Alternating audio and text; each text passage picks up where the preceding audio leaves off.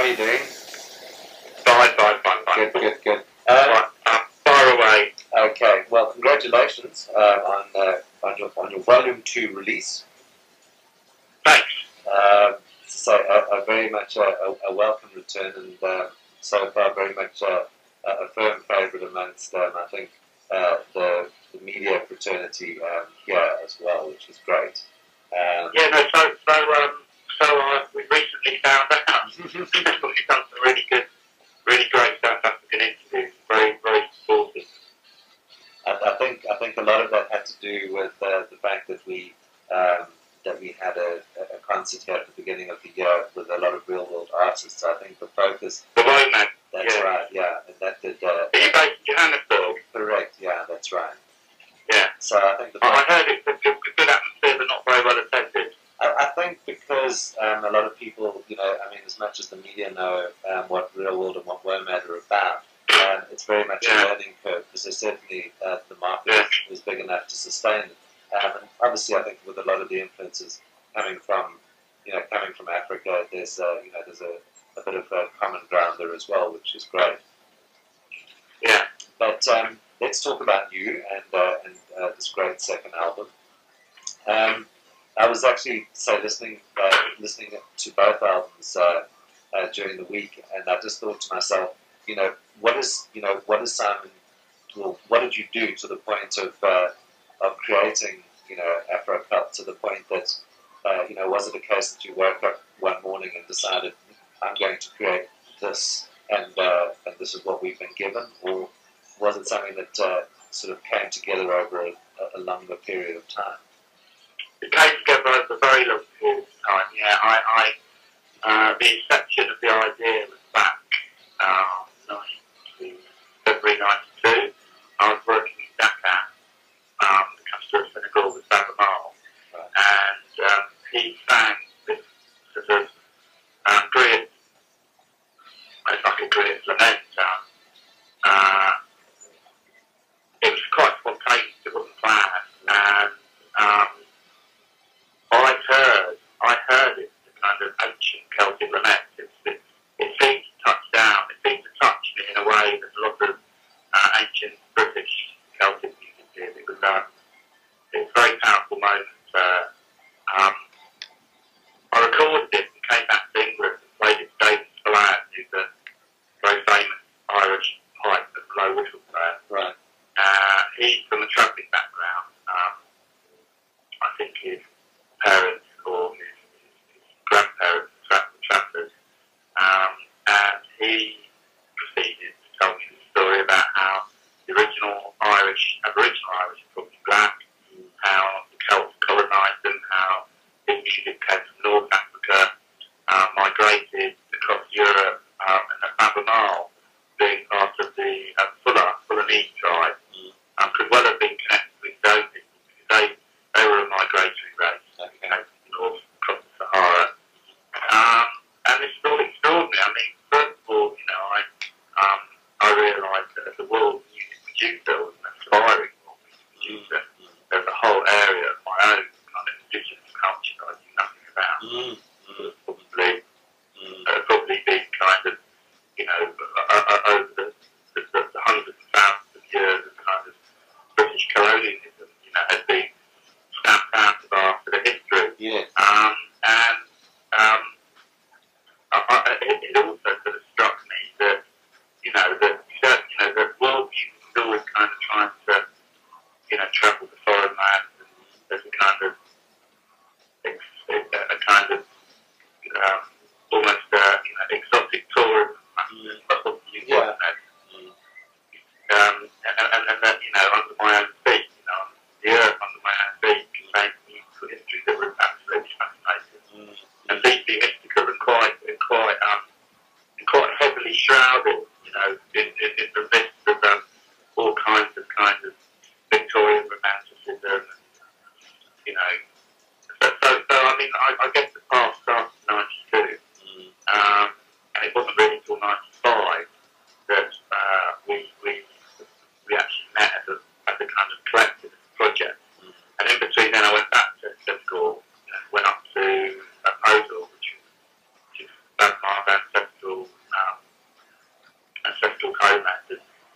applicants tried to make the second album finally do that. Because I mean, but to answer your question briefly, it took a long time. because I mean, if you give me your email, I'll email you our timeline on our website. There's about 5 pages that we've done going back to 1990, right up to now, and it's an extremely long and involved story. Yes, yeah. It's not, and it doesn't help because I refuse to sum it up in little kind of nice record company sound. No, you can't do that because, but it almost sounds to me as if it's almost like it has been and probably still is and will be very much sort of a pilgrimage for you. If you have to look at it from a selfish point of view. Yeah, pilgrimage. Yeah, I mean, I guess personally, it was a voyage of discovery. Yeah, I hate to use the word. I mean, every time I make a record, it's like pilgrimage. Crusade. Every time you kind of make a world music record, you have expectations from the artist and the company that are 100 times higher than the budget you're given. But I mean, personally, it was definitely a voyage of discovery. I mean, my first trip to Africa changed my life, and I know a lot of people had similar experience, including the engineer I went with, actually, the young lad from Brighton who I met up last week and he's still buzzing from the experience that he went through, 7 years ago. The first album was definitely a pilgrimage in as much as, I was very frightened about the prospect of making a mess of two very kind of revered traditions, the Irish and the African. Yes. I'm not Irish or African. Yeah. I knew I could do the African. I'd made 2 records with Babamal and a record with Man Mango, so I felt very confident the world music produced, but the Irish side of it was a complete, was a bit of a mystery, although I do have roots in England. Yes, yeah. But the second album I think was a much more of a kind of collective vision. Because I mean, which we kind of sorry. Yeah, go on. I say because you, in some respects, being a producer of the style of music, you do sort of tread, on sensitive ground in the sense that you need to be able to, if you're going to attempt this kind of music, to put it across, in a way that that you will respectfully showcase West African or be it Irish music, because it is obviously a very emotional thing as well for I think the people who are from those territories. I mean, from the moment that the Irish and African musicians got together down at Real World for the recording things, I knew we were going to make a great record. You could tell just from the vibe in the studio, let alone the music that was being made. But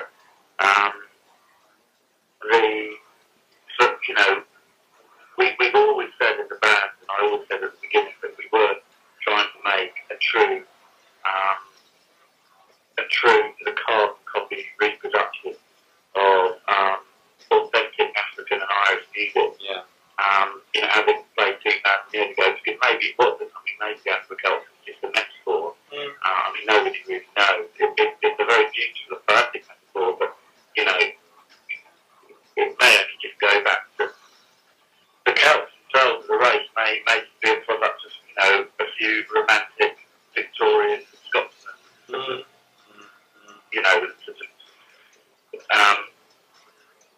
Antiquarians, I believe. But we were never trying to kind of authentically kind of reproduce. I mean, we weren't making musical archaeology. Equally, we would say that although musicians in the band were deeply rooted in their own traditions, such as the traditions for the Chinook singing and the Africans, we weren't making traditional music. We were making new music for the future. So, the Puritans couldn't really turn around. I mean, they did try, but they couldn't turn around and say, you're destroying the tradition. So we say, well, we're not making traditional music. Yeah. Because go on. say because I think also, especially with what you're doing with Afro Celt, there's a certain interpretation as well, and it's a personal interpretation from your side in order, that it touches, outside of the traditional audience that it would hit. Yeah, but I don't really know what the traditional audience is. When I went to Africa, my first experience arriving in Dakar with kids standing on the street corners listening to James Brown and hip hop, and Yeah. people listening. I mean, huge amounts of culture that was played. And it's one of the things that Manu Dibango said to me when I worked here. That there's this kind of this Western view that Africa is this naive place where people sit around playing these authentic, ancient instruments, completely cocooned from, the rest of the world. Yeah. I mean, they do that, but they're not cocooned. I mean, the world's getting a lot smaller. Dakar, very cosmopolitan. And the second time I went back, we met up with Positive Black Soul, who were a young, Senegalese black rap group who knew more about kind of the American underground dance than we did in London. And we kind of I mean, they were bringing along 12 inches that I'd never seen, never heard of. Okay. So, I mean, what you do have in West Africa is extreme poverty, but, that doesn't necessarily imply naivety. And I've been shocked. I mean, I've been shocked by musicologists I've spoken to who do have this extremely, I mean, almost evangelical view of, Africa being a naive, pure, unpolluted corner of the world where, and it's rubbish. And I mean, African musicians themselves, the farthest outside, at the moment playing a mixed balafon. I mean, we couldn't take his balafon for us because inside the 2 large kitchen tables. So we sampled his balafon up and we put it in a little sampler and he's now playing a MIDI keyboard. Okay. And he's absolutely delighted. First reaction, I wish my dad was alive, I'd like to show him. That's I mean, so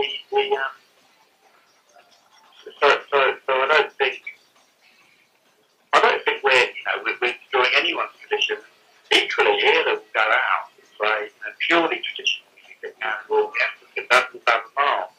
I think as long as you're rooted, as long as you respect where you come from, and as long as you don't pay lip service, but you actually put the energy back into your roots, there's nothing wrong with what we're doing, Bavamar or anyone else. Sure. And not only is there nothing wrong, it's inevitable. True, because I mean that's just the way it's going. But now, so tackling the second album on the back of touring extensively, and I mean it sounds like you're back on the road again now. How much of that live element did you want to include, in Volume 2? The live element. Yeah. Yeah. Well, we unfortunately we couldn't afford to put the band together in the studio for 2 weeks. I would have loved to have done on David Will. So we still had to record using kind of hard disk recording technology, which means people come in and we layer the tracks up, and it's very interactive. And I like it as a record producer. It means that there's no tape, there's no red light syndrome. People can play and perform, lose themselves in the music, and then you edit the bits right. So the amazing percussion day was Johnny County, who just turned up in UC, played doll drum, from the Punjab, and Jen James on Barron. We did about 24 rhythm tracks, Big Cat one of them actually, and that was very much live and interactive. We started with the rhythm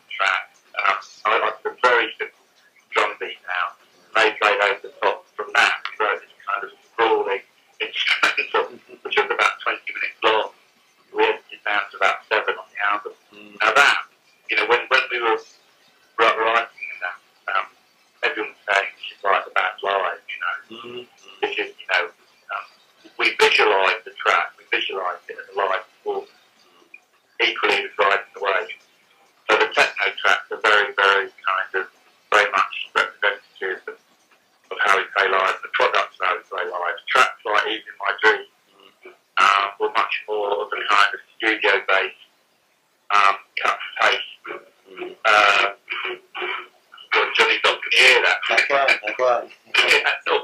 It's great. Yeah, it's great, but, you know, ask me again in a month. Oh, sorry. Yeah, the live side of it was incredibly important. I mean, the most important thing was after, you know, 70, 80 gigs, come together as a band, playing as a band. And I think that you can hear that on volume 2. I think you can hear the sound of the band playing. On volume 1, it's a little bit more naive, which I like, you know, I don't mind that, but you know, the Rock Press didn't really review it on volume 1. No. They said, oh, it's one of those kind of projects that Peter Gabriel things done, you know. Yes. That's big rubbish, you know. Yeah. But, you know, they saw it as a kind of, you know, a kind of piece of exoticism, you know. Yeah. Now they're actually taking it a bit more seriously. Well, they have to because of our record sales. Sure. I mean, from that perspective, are you pleasantly surprised how well it's been embraced? I'm extremely surprised, yeah. I mean, I've got into making albums that received great reviews, directly. You know, I mean, that's kind of raw music. I don't know if you've heard of Marion Starr album called Journey. Yes. On Real World, which I thought was a superb album. Should have sold as well as the Afro Celt. You know, just they couldn't get it. They couldn't get it arrested. And, it's a shame, but yeah. I mean, I think that there were points in the middle of the tour we were playing up Skunk and Nancy at the Lowe's Festival. You know, to 20,000 North European rockheads, where I suddenly thought, this isn't world music. This is rock and roll. Yeah. And we played at Glastonbury as well, 2 years ago in March. Yeah. And struggled down to the side, and that was a really exceptional gig because we were on the same time as Radiohead. And everyone was saying, "Oh well, you know, you're not really going to get the crowd." Absolute people, 20,000 people, and they'd obviously come to see us, and the response was extraordinary. So I guess, you know, when we suddenly, there was a point where we realised the thing could be massive.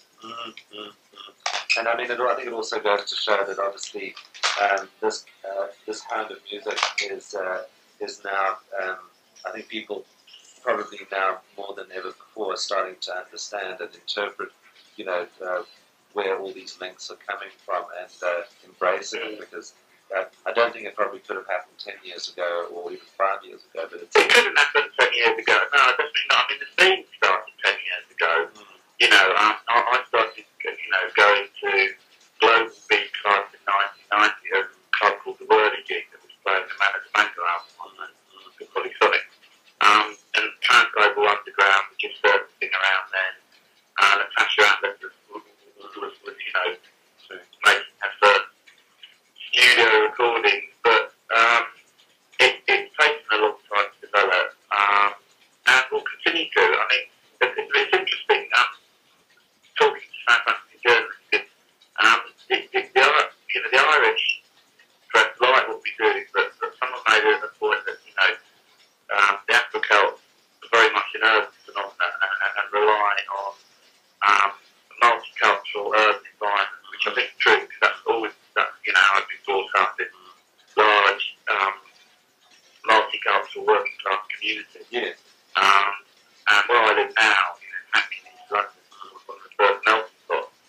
And sure enough, over the last 10 years, you know, Asian culture has gone to be relatively marginalised, but not only mainstream, but cutting edge. Yes. So the Asian underground come out, and, you know, and it's happening all over society, and, you know, I see Afro Celt as just a product of that, really. I see it as a very positive expression of multiculturalism, and I think the racists are panicking, you know, that's why they're letting us put nail bombs in Brixton, because, you know, first of all, we managed to drive them off the streets, and now we're driving them out of people's minds, which is the, you know, the last frontier. So you know, I do, and I think, you know, what you've got in South Africa is really interesting, because you've got the start of, you know, urbanised multiculturalism, and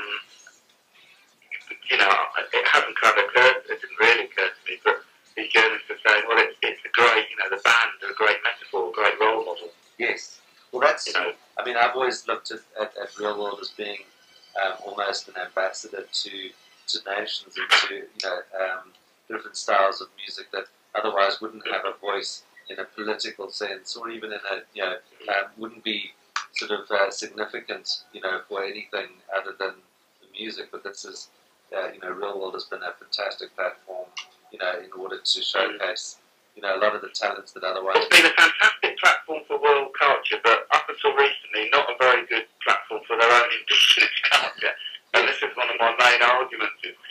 Well, it wasn't an argument piece, Gabriel, but it was like, why don't you do, your own indigenous culture? And what about, the indigenous culture of the East End of London, which is where I come from, which is kind of, got global beats and banger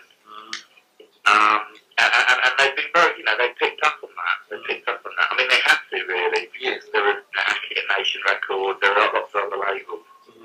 I mean, to start off with, I thought Real World, I wasn't critical of them. I just, they came along at a time when world music was marketed, alongside kind of, designer coffee pots and, hand-woven duvet covers. And it was very much kind of ethnic, yuppie lifestyle appendage. And although I loved world music, I love global music, I didn't particularly like the image associated with it. No, true, but I mean that's half your mission, I think. Over and above just edifying people. Yeah, and I think that Real World has genuinely changed as well. I mean they. And I think if you talk to people at Real World, they would say, well, that wasn't us promoting that image, it was the press. But, I